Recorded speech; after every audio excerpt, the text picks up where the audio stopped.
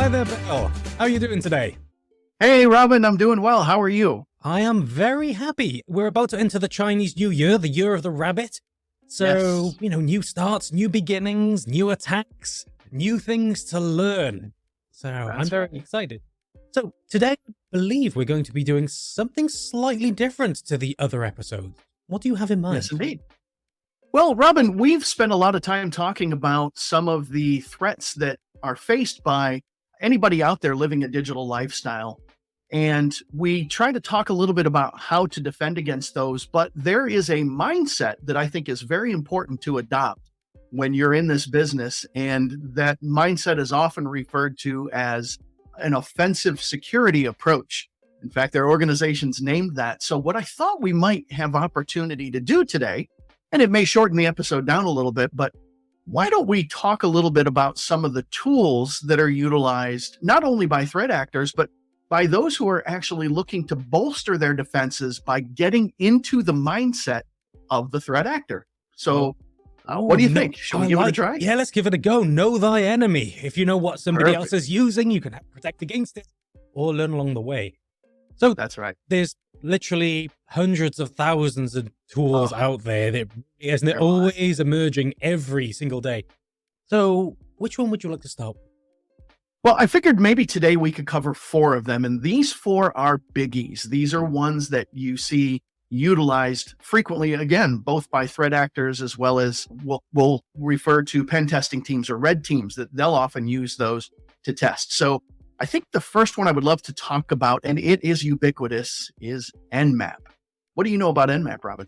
Nmap, I know it's a 4-letter word, and there are worse 4-letter words out there. Honestly, Nmap, I've been using that for years. It's one of the very first tools I picked up when I picked up the Kevin Mitnick ethical hacking book way back when. Yeah. So I think that's a tool. But for those who are not aware of Nmap, what is it? What does it do? And why should I care? Sure. So if any of our listeners want to learn more about it, they can simply browse over to nmap.org. That is the repository of not only Nmap itself, but the documentation around it, discussion around it, roadmaps, and so forth. But this tool, and it doesn't surprise me that you've used it, Robin, it is considered one of the basics. This tool is 25 years old. So this one's been in the development for a long time. We're in major release 7 today. This tool has a really interesting history. It was created by Gordon Lyon. Now, not a lot of people know who Gordon Lyon is, but if you are familiar with the cybersecurity realm or I'll air quote it, the hackers realm, you might know him as Fyodor Vaskovich. That's kind of the pseudonym that Gordon has used through the years. He originally published the source code and the discussion around this tool, as I said, 25 years ago in an e-magazine called Phrack Magazine. Phrack, right? We have to spell it that way. Really, really fun. But the tool itself, yes, maybe the simplest way to say it, and then we can dig in a little bit more, is it is a packet crafting tool for looking at networks, and the tool itself will actually analyze the responses of those shaped packets. And maybe we can dig in a little more on that, but that is what it is at a high level. Yeah, let's dig in a little bit more. So when you're saying crafted packets, is that like a rogue fake actor, or is it somebody just writing letters to themselves? What type of fake packets can you create with Nmap? Right. So we're creating, we're shaping packets, and they certainly are real packets, but often we manipulate them, and it could be TCP packets, it could be UDP packets. Mm-hmm. But what we essentially do is we send these packets against targets. Now, let's kind of blow that out a little bit, because what we're really looking at doing from a cyber perspective, we are in the kind of the reconnaissance stage and heading towards weaponization in the traditional kill chain. So what we are doing first often, and this is really typically what Nmap is used for, is to do both footprinting and fingerprinting. Now let's take a brief time out there and let's explain these two, because a lot of times in our industry, these terms are used interchangeably and they don't really mean the same thing. So what Nmap can do, first of all, is footprinting. Footprinting is trying to get the broad holistic view of whatever system it is that we're looking at or whatever network that we're looking at. It's trying to broadly understand sort of the lay of the land, then utilizing the functionality of Nmap. And Robin, having used it yourself, you know that Nmap has a lot of flags, right, that we can pass to it to change its functionality. And we are talking about a command line tool. So for any of our GUI lovers, I'm going to need you to suspend your disbelief for a moment, and we'll come back to you. But after we do that footprinting, we can then utilize those flags to do fingerprinting, which is a much deeper drilling down into the details of the environment that we're looking at. So this is going to determine, likely what is the operating system of the target or applications it's running or even versions that we can look at. So the point that we're trying to make here, Robin, is Nmap is a ubiquitous tool. It is used so frequently. It's free, right? The source code is available. It's open source. You can simply download it on pretty much any client platform and be able to begin to utilize that and to use it on perhaps your own network or your own systems to try to see what does your exposure look like to the outside world. Also, great way of checking. If you're looking at becoming a penetration tester, if you're looking at becoming an ethical hacker, or maybe not so ethical, it's a great tool to start with, because understanding which vulnerabilities can appear and how to enter those vulnerabilities is often the best place to start. So Nmap is free. It's available. Should I be worried if somebody in my household or a competitor is trying to use Nmap against me? Oh, interesting. So that certainly is something to take into consideration. Listen, there is in this digital lifestyle, there is going to be an aspect of our world, even on the personal side, that could be exposed. And so Nmap can certainly, you may find that being used. Oftentimes, depending on how sophisticated your defenses are, you may not even know that it's happening. We can certainly do things like slow scans and so forth, where it doesn't tend to alert engines. However, one thing I do want to mention is that if you do go out and start using this tool, you go out, you want to try it out and so forth, or you see it being used, please keep in mind that can be interpreted as a negative act. So should you be worried? Well, potentially, you might be worried about that. But if you're using it, should you be worried? And the answer to that is you really should be a little bit cautious. I can cite a Supreme Court case out of Finland that happened not terribly long ago of a young threat actor who was attempting to access something he shouldn't. He was in those initial steps with Nmap, and the Supreme Court in Finland deemed that just the port scanning, he wasn't even able to act on anything that he found, but just the port scanning itself was deemed illegal, and the individual was convicted because of that. So please be careful. And to kind of circle back real quick to button this one up, we talked a little bit earlier about it being a command line tool, and sometimes folks that maybe aren't so familiar with command line might hope for a GUI to make their job a little easier. And certainly Nmap does have a graphical interface called ZenMap.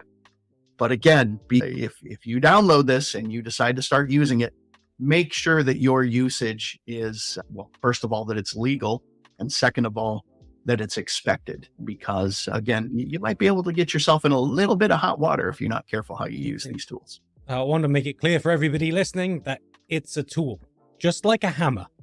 I can use a hammer in many legitimate ways, but if I start tapping on people's window with a hammer, that's likely going to get me in trouble. So even if you don't break the window, nobody likes you standing over them while you sleep, just tapping away. It kind of freaks people out. Police will be called, and just see that as your digital to physical manifestation. Okay. As always, Robin, you put it in the most creepy way possible. So absolutely. Thank you. It's a skill. It's a skill / curse. That's right. So Nmap, that's the basic. That's how you get in. What's tool number 2 you have in mind? Well, tool number 2 actually progresses us along that cyber kill chain. And this tool is OpenVAS. OpenVAS, spelled Open VAS. It's the open source vulnerability scanner. It is available, again, no charge. It is a open source tool, and its job is to scan even more deeply potential vulnerabilities that have been found. Now, the history of OpenVAS is also very nuanced. OpenVAS really spun out of the Nessus scanner, NESSUS. Nessus is now a commercial product. So what happened was this was at one time an open source to do vulnerability scanning. When it went commercial, OpenVAS basically forked off of that so that there's still a version that is freely available. Now, the way that it works is not only does it do, very similar to Nmap, where we talked about looking for those exposure points, OpenVAS ties into a feed. And this feed will give information about known vulnerabilities. It will tie it back to any number of databases that give further information about how those vulnerabilities can be exploited. What are some of the ways that we can patch it? The free community edition for some can be a little bit hard to find, because if you just go do a search on OpenVAS and end up at openvas.org, you're going to find yourself looking at a now commercial version of OpenVAS. So there's both a commercial version and a free version of OpenVAS. It seems like, Robin, for some reason, everybody wants to capitalize on these tools. I wonder why. Either ethically or unethically, somebody's trying to make a buck somewhere. Sure, absolutely. Well, in this case, Greenbone, who now owns the commercial versions of OpenVAS and actually maintains the open source non-commercial version, the way that they differentiate it is that the commercial version has an enterprise feed. So a little bit more information, a little bit more detail concerning applications typically used in the enterprise. Eventually, that does filter to the community edition as well, which is the free edition. So they're kind of managing both sides of it in order to use that. I never knew Nessus was originally an open source project before commercialization. I've only ever known it to be a moderately expensive fire and forget vulnerability scanner. So, hey, that's all good. So that's right. If you want to run OpenVAS yourself and you've managed to locate the community edition from the labyrinthine depths of the internet, what sort of output could you expect? Well, first of all, it's not too tough to find if you know the right place to look. So go to GitHub, and that's where you're going to be able to find the community edition with the community feed. They even have it in containers, so you can simply pull the container image, spin up Docker, and now you've got the solution. Once you have it, once you deploy it, and there are ways to do it both in an automated way or in an ad hoc way. It is a graphical interface. And you simply feed it parameters concerning the targets, which can be individual targets, or it can be, for example, a subnet that you're trying to look at. And utilizing the feed that it has on the back end, it will begin to go through based upon things like open ports or identifying the applications that are running. It will create a report for you.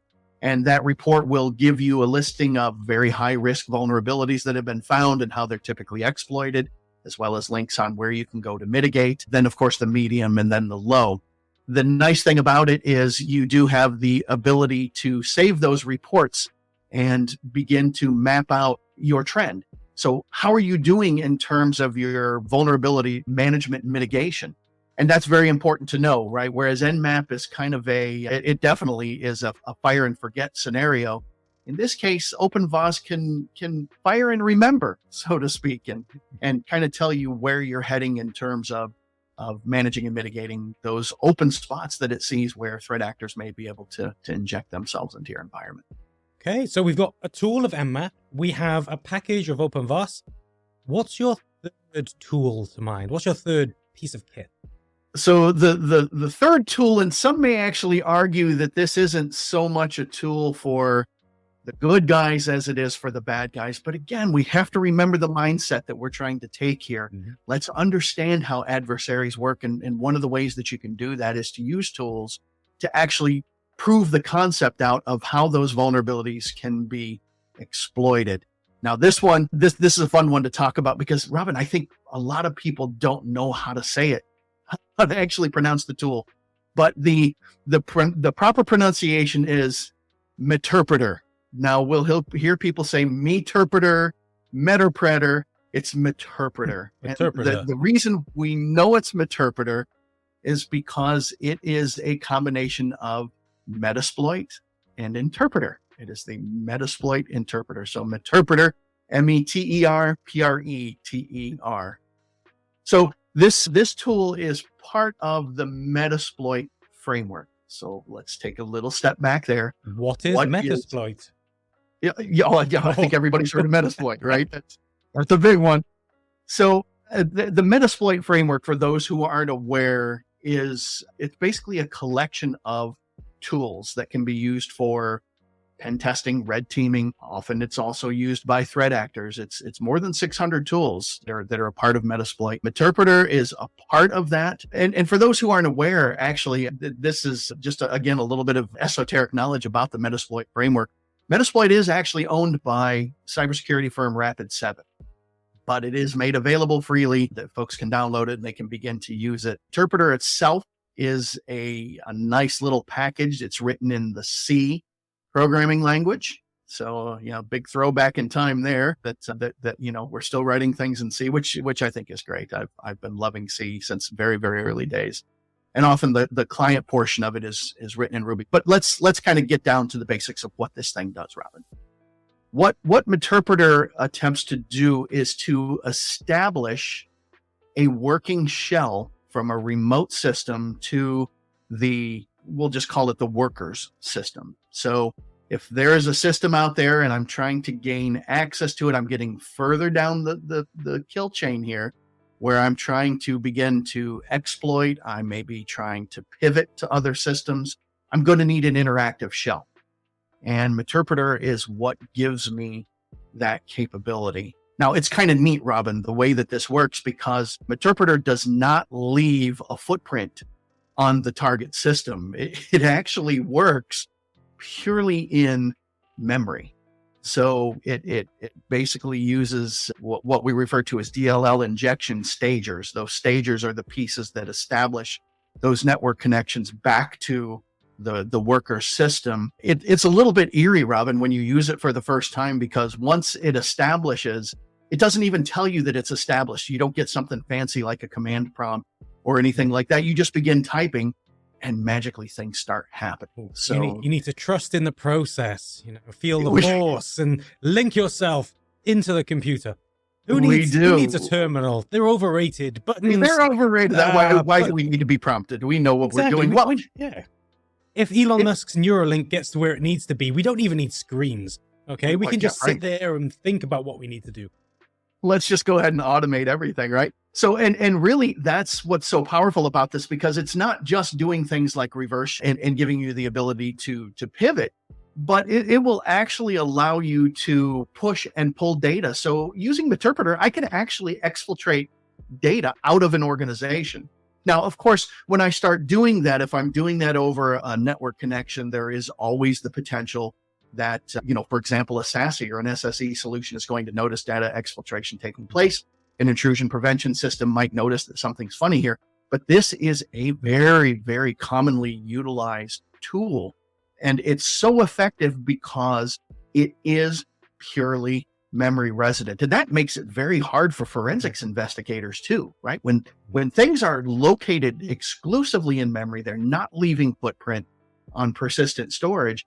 It can be very hard after the fact for cyber forensics experts to find that, unless we have done some due diligence and due care. And remember, those are two different things, right? Mm-hmm. Due diligence is discovering the possibility. Due care is putting something in place. We need to make sure that we have tools that are also monitoring memory of those critical systems, so that if somebody comes along and tries to use Meterpreter, we're going to be able to see that was indeed the case.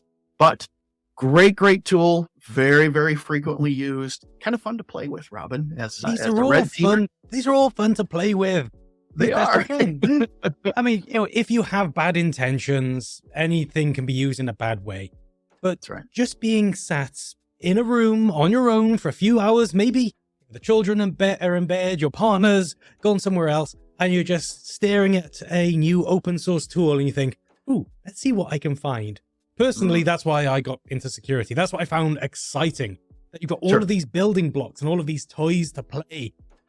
And yeah, things like Meterpreter is very exciting once you get up and running, once you're aware of what to do with it. And if you have your own lab setup, which I recommend to everybody, set up your own lab, try and make as many vulnerabilities in your own lab as possible, and then try to fix them, then yeah, Meterpreter is a very powerful tool. No doubt. So I've done some network scanning with Nmap. I've used OpenVAS to generate a vulnerability report. I've used Meterpreter to try and steal some data. What's tool number 4? Well, we're deep into the kill chain at this point, right? We're getting to the acting on objectives portion. And we've talked about these 3 tools and trying to coordinate all those efforts. But as you mentioned at the outset, Robin, there are just thousands of tools. And how do we actually access all of these? Well, how do we see all the options?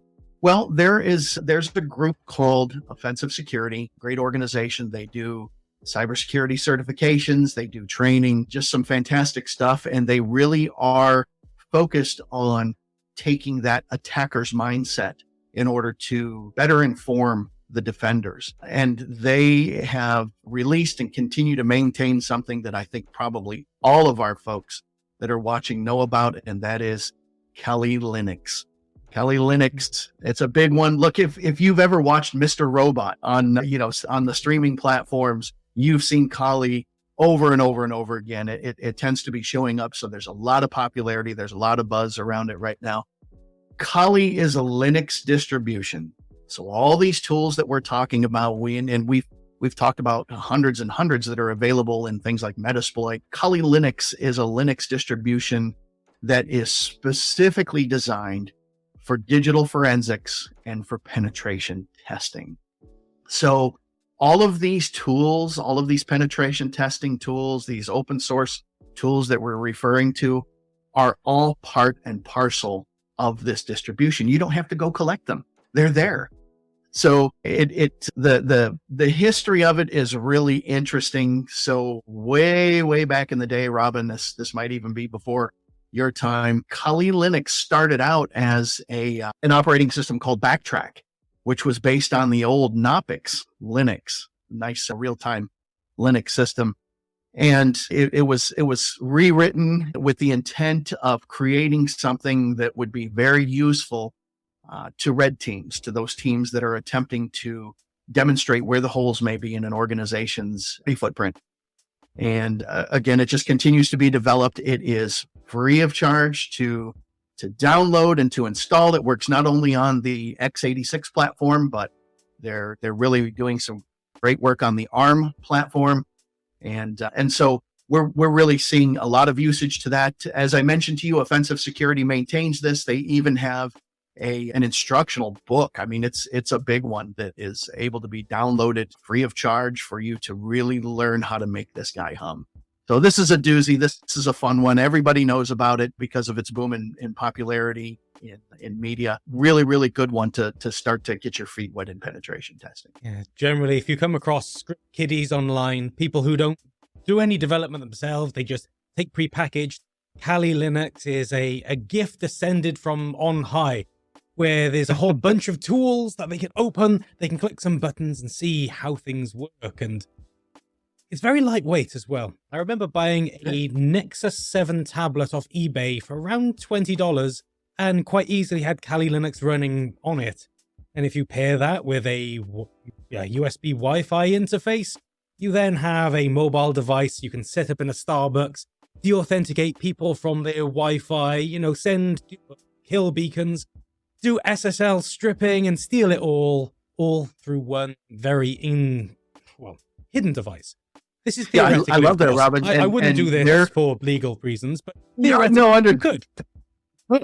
Again, you were just learning the tool. No, this is just a Debian-based Linux image with all the tools on top, and there is a tremendous amount of development going into Android versions of this. So yes, you can take a smartphone, an Android smartphone, and they've got a list of supported platforms on the site, and literally install this on a smartphone and have this ready to go so that you're able to do this on a mobile basis. Now, again, I'm not suggesting that you should do this and just freely go out there and start, disrupting Wi-Fi signals so that everybody has to re-authenticate. Look, you're going to get yourself in trouble. be careful with this hammer. Don't swing it around glass, right? Yeah. But just a wonderful set of tools. It of course can be abused. A lot of times folks will accuse people of being script kiddies just because they download Kali and they start clicking buttons and trying to do the things that, people that have been in this industry for decades, they're the ones that have developed those tools. We get that. We understand that. But as you said, again, it's a tool. It can be used for good or bad. It can be used, with good intentions and end up being very bad. So use with caution. But certainly it's a wonderful collection and a great way to get started in, again, either pen testing or in cyber forensics. So 4 tools, 4 things to go out and try if you've never tried before. But as we have mentioned multiple times, try with caution. Only do this on systems that you own and have full control of. If possible, do not have an active connection to the internet when trying this, just in case things go wrong, because everything will go wrong. The realm of cybersecurity is always protecting against the worst case. And if you have your hand on a very powerful tool, it's quite easy to accidentally point to a subnet or a range outside your control, and before you know it, you have people knocking on your door. So, especially if you work in an office building with shared Wi-Fi networks everywhere, it's very easy to break. That's right. Excellent disclaimer, Robin. So, big disclaimer, not just to cover ourselves, but to cover you as well. I remember being a lot younger, coming across a tool called Low Orbit Ion Cannon, or LOIC, which you enter an IP address, click go, and it just tries to hammer as many connections as possible. And then getting a nice call from the university IT team asking, what am I doing? So curiosity is good, but be careful how you apply your curiosity. That's right. That's right. Okay, Bill. Well, thank you for your time today. And until next time, stay safe out there. Take care, bro.